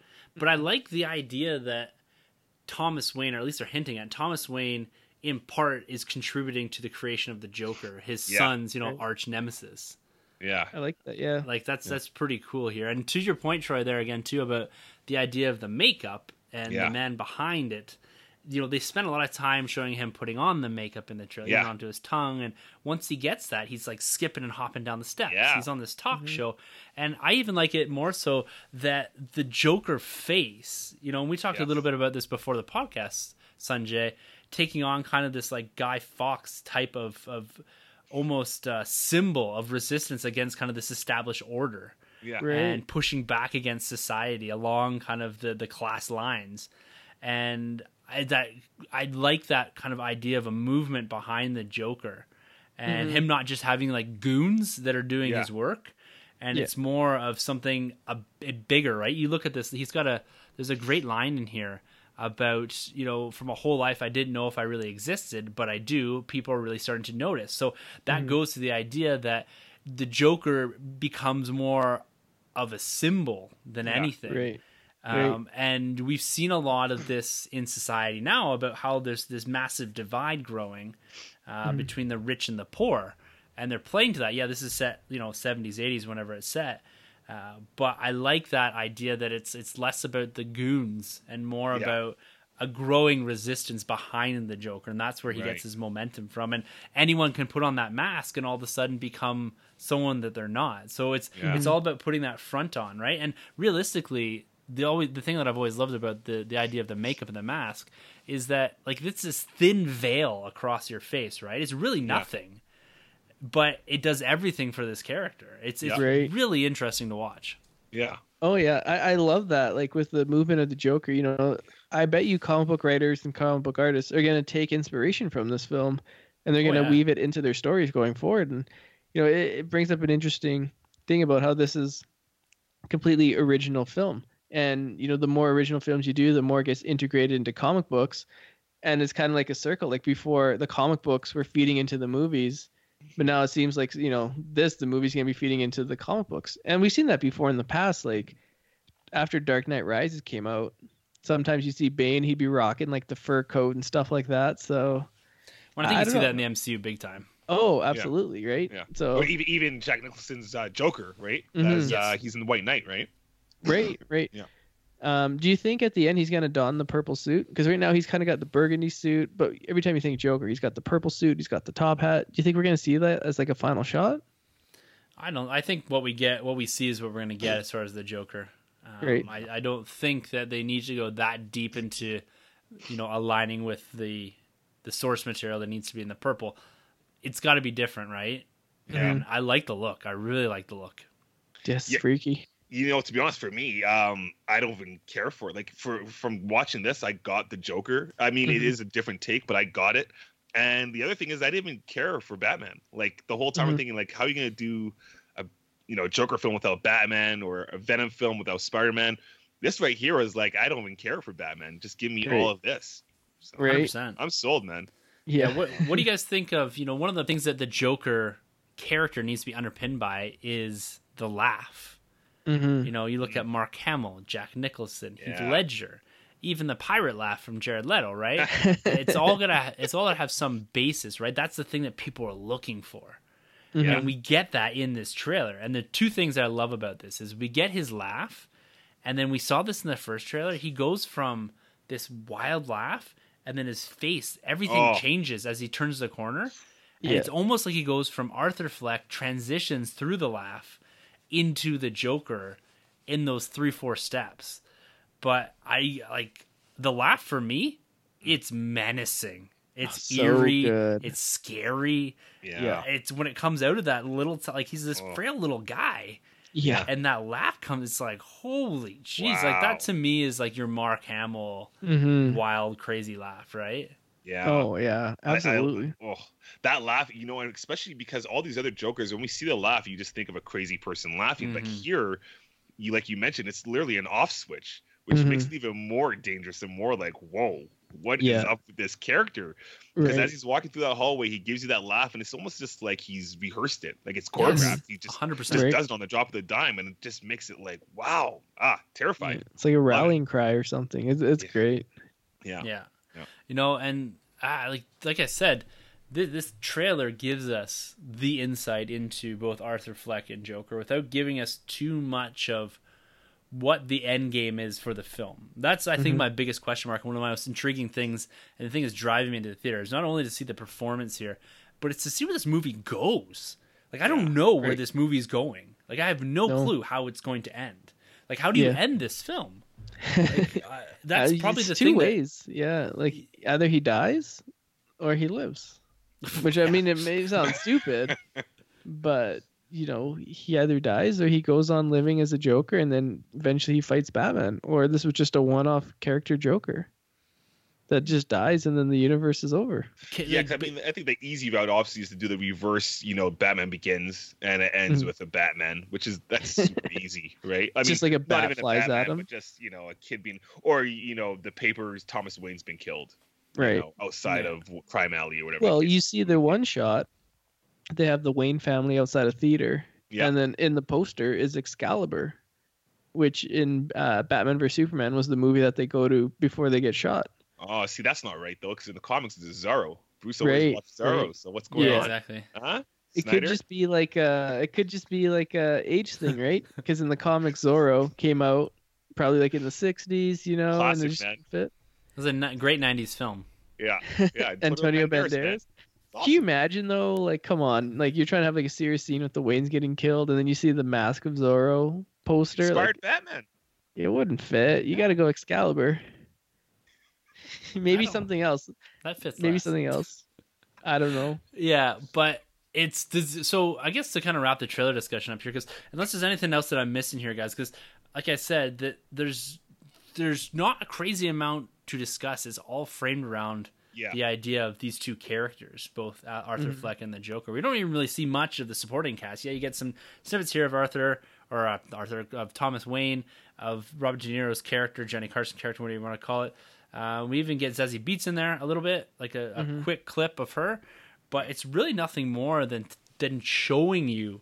Like, there's not even a lot of dialogue in the trailer, but it's really showing you Joaquin Phoenix and what he's going to do here, and I think that's the selling point, the selling feature of the film. But overall, does this change your hype, Troy? Does this get you, you know, you're already on, 10 on this. Does this get you to 12, 15, whatever? Is this, like, of course, this is day one almost for us here. Yeah. Does this trailer move the needle enough or more for you? Oh, yeah, more. Big time. Quickly mentioned, too, I just love, it's a quick little brief shot of him with the face paint, like the white mask, but it's not fully done. Yeah. He's kind of like sideways, upside down. I thought that shot was incredible. Cool. I thought that was really cool. But yeah, I'm right there, day one. Can't wait to see it with the crew, even though I don't know where Sonny's going to be. Yo, man, I'm just saying, we'll see it one day. Like, we'll see it this weekend, that weekend. Yeah, I'm not going to abandon you guys. Yeah, man. This is your brotherhood. Whatever. It's fine. You're going to make me turn into the Joker now. Jeez, take it easy. Maybe we'll take auditions. Yeah. Very, very particular sense of humor we're looking for. Carlos is in. He's replaced me. He's usurped me. He's your brown friend with way more DC knowledge than me. We've got to maintain the most diverse podcast on the internet. Yeah. Sonny, again, we know you're in 100% on this, but does this trailer change anything for you? The only thing it changes is my box office prediction. You know, I took this thing the last film, and I think this film's going to overperform. Like, it's definitely the 15th film taken in our fantasy draft. It's not going to finish 15th overall in the box office. Like, this thing is going to be top 10. Is this your final movie? Sorry. This was the final film that I took in the whole fantasy draft. Though. Yeah. So I'm seeing, I initially had like 150 million for this. I'm now seeing well over 200 million. Like, I think this opening weekend is going to crack 100 million, which is insane. I don't think so. You think so? I think so. Yeah. I mean, think about. Are we going to throw it out there, or box office predictions, or what? All right, let's do it. Let's do it. Opening weekend and final. I'll say 100 million opening weekend, and I'll say 300 million total. 300 million. for an Wow. R-rated Joker film. That's what Really? I'm calling. I'll say 89 opening. That's like that's my 89. that's my max, Bob. 89 million. And worldwide or domestic? Were you saying for your We'll end? do domestic. We'll do domestic. Ending gross 132. 1. Whoa. Oh, Time sorry, out. no, that's crazy. 152. I was gonna say, so it makes 90 million opening I know. weekend and then 50 million for the rest. But I'm thinking about the other things coming up too, right? There's gonna be Frozen. There's gonna be Maleficent. There's gonna be a bunch of things. But no one who's going to see Frozen 2 is also going to be seeing Joker. You know what I mean? Like, it's totally You. different demographics. Yeah, well, I will. Right? But it's totally different demographics, right? Mhm. Like, a lot of people Me, Won't be- Troy. going to the theater saying, like, oh, I didn't get into Joker. I'll go see Frozen. Or I didn't get into Frozen. I'll go see Joker. Yeah. I'm be on repeat on Frozen. My daughter loves that stuff. Yeah. I'm gonna go 45 opening weekend. 45. That would be failure. If it makes No 45. way, Absolutely. Yeah, dude! man. This The is budget- a the rated budget's R probably- film. The budget's Yeah. probably like 70 tops, 59 No, tops. I think the budget's like 50, 60 million. Yeah, If- so it's not bad. So it would definitely go well over even. If And this make does money. 45 million opening weekend, DC will not do another Black Label film. This There's isn't gonna no way. this isn't gonna pull your casual fan of comic book film into it.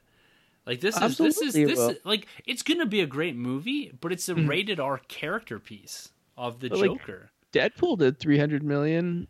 Yeah, but both it had of all them, the shabazz. It had all the jingles. It had all the Mhm. humor. Yeah, I mean, exactly. right? As an Yeah. X-Men character, it had the Hugh Jackman play off of. It's Yeah, but it looks like Joker's the Spider-Man, but he's Had dangerous. Ryan Reynolds is a big draw in that role. Like right, it's right. to me they're different, right? That it's Oh, for like, sure. Like Deadpool played more like a big Marvel film, right? Mhm. This I don't, and it's not saying it's doing this because it's going to be bad. I No, just no, think of that course. in the space of box office, like I'm terrible at this too, by the way, guys.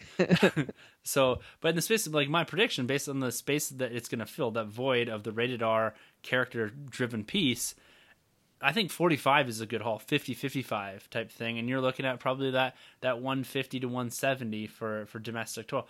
Which, like, if this thing costs $50 million to make, they're making three times. Like, how often can you invest $50 million and get 150 out in less than a year? Well, I did that last year. Yeah, I invested 50 million and got 150 out. So, We would have fantastic microphones if you had. yeah. Way better guest stars too than just me. You consider yourself a guest star for 180 episodes? Yeah. I haven't fully committed to the role yet. No, I'm not. Guest starring Sanjay. I really don't know. I'm guest starring. Or don't you want to be at the end where it's like Tim Troy with Sanjay Yeah. and Sanjay, like at the end of the film, right? Special guest star Sanjay. No, but I don't know, man. I think R-rated films have been known to break out. Like you look at American Sniper, that film did like almost 400 million. Hangover did well over 2. though, too, right? That's Yeah. true. That's true. Logan did 226, and that's kind of like Again, Hugh Jackman established Hugh X-Men Jackman. But I character. mean, you're talking about Joker here. I mean, besides Darth Vader, name another villain as famous as Joker, I don't think there is one really. No, right? but you could look at his last on-screen presence, right? It wasn't this guy. It was the chit chat one, right? And But wasn't that received movie well. made $325 million at the box office for a film. Again, it had all the big I know, explosions I and all know. that stuff. It had So all does that Transformers, right? Transformers brings in tons of dough. Yeah, You know, not the but last it's not one. a well-received film. We're Yeah. gonna see here, guys, in a few weeks. The proof where is this in the actually pudding. One of lands. us will have bragging rights. The other one will be sorely disappointed. Hey, I hope it makes $1 billion because I'm on board. I love this movie trailer. Yeah. I mean, it Yeah. looks Right. cool. I just Right. don't see it bringing in the monopoly. Do money. you think this thing will play well with the MCU crowd? People that only go in to see MCU movies, you know, the Dude, kind no. of like, No, No, I I don't. don't think it will. No, definitely not. no. Like, because when you Definitely. look at the people that are going in, like those are families, right? Mm-hmm. You know, there's the guys like us. There's the people that are on the periphery of us that aren't as immersed into it, but still keep track of everything that's going on, try to follow continuity on all that, but don't necessarily go opening weekend. And then you've got the family and the kind of that external crowd that come when it's like, okay, Avengers 4, yep, I'm going to go watch the rest of them on Netflix, catch up and go see Avengers 4 in the theaters, because literally everyone in the office is talking about this. Yeah. All the Right. kids are talking about it, right? The diehards are us. The people that are going to these Avengers films, making it the biggest film of all time, didn't go and see Captain Marvel in theaters. Maybe didn't go and see you know what I mean? Yeah. Because there's the disproportionate. You're seeing like globally almost a $2 billion difference between Far From Home and Endgame, and Far From Home made $1 billion. Yeah. How did Venom do? Sorry, last year. 750 total, and I think around Opening? 250 million total. Opening, I think it was like almost 100 million. Yeah. Did I pretty see. good. And that again, it still falls in that sandbox of like the Deadpool, where it's like the bigger Marvel property. And it was PG-13. And it's See, so It's all about how they sell that, and they're selling this as like the character piece, the Oscar bait, you know what I mean? Like, again, not negatively, but that's what this is, right? They didn't make this to compete with Endgame. Like, this is a very different film. it's like a film festival kind of thing, Exactly. like a Sundance kind of property almost. Yeah. Right. Yeah, I don't think this is gonna get an 8-minute standing ovation at Cineplex when we see this. It will for me. Different crowd. But anyways, guys, that wraps it up for this week, for all our DC talk, for the Joker trailer, Birds of Prey, and everything else that we got to this week. It has been, again, just every time Sanjay screws me up, it has again been an absolute blast, guys, talking all things Star Wars, Marvel, and DC. And I gotta close my eyes as I do this because Sanjay's doing all kinds of weird stuff on the screen. I thought it was a Wolfpack at first, but Yeah, Wolfpack, yeah. Too sweet.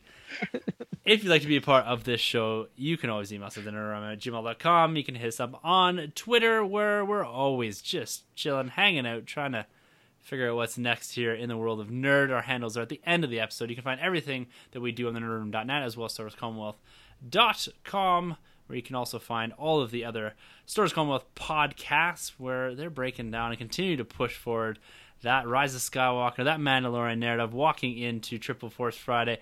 It's going to be a big couple weeks in Star Wars here, and the upcoming Rise of Skywalker. You know, we're on the doorstep here, guys. We're almost there, so make sure to tune over to StarWarsCommonwealth.com to catch everything that they're doing over there, that we are doing over there. And you can also find us on Instagram at the NerdRM, where we're posting our hunt pics. You can see my new collection of retro figures up there now, and I'm sure you're going to see some customization from Troy here in a not too distant future, because I know he's doing some head swaps over there. And last but not least, you can also find us over on Mostly14.com, where we endorsed by our good friend Rob Wade. You can find us, as well as all the other endorsed podcasts, over on Mostly14.com. And with that being said, gentlemen, until next week, we wish you happy hunting. And for the Nerd Room, I'm Tim. I'm Troy. And I'm Sanjay. That was not enthusiastic, Sanjay, but thank you guys very much. Thanks for critiquing me on air. I mean, there's a lot of bad blood that's been going on between this episode. Yeah, it's building that civil war. Wait till you get the latest review on iTunes. It'll be from me, and it'll be the negative one. Yeah, why are they always picking on Sanjay? You'll get that Shazam review someday, guys. Sunday, guys. Anyways, thank you guys very much for entering the Nerd Room. This has been a Nerd Room podcast production. You can find our hosts Tim, Troy, and Sanjay on Twitter at TheNerdRM, TroyTheBoy87, and Sunjabby. For more content from the Nerd Room, check out thenerdroom.net, and don't forget to subscribe to the Nerd Room on iTunes, Podbean, Spotify, or wherever you plug in. Be sure to head over to StarWarsCommonwealth.com to find more podcasts from Star Wars Commonwealth Podcast Network, including Talk Star Wars, Tumbling Saber, Generation X-Wing, Road Squadron Podcast, San Diego Saber's Radio Podcast, Retro Inc., and the Sandcrawler Podcast. Follow the Star Wars Commonwealth on Twitter at SW Commonwealth and take your first steps into a larger world.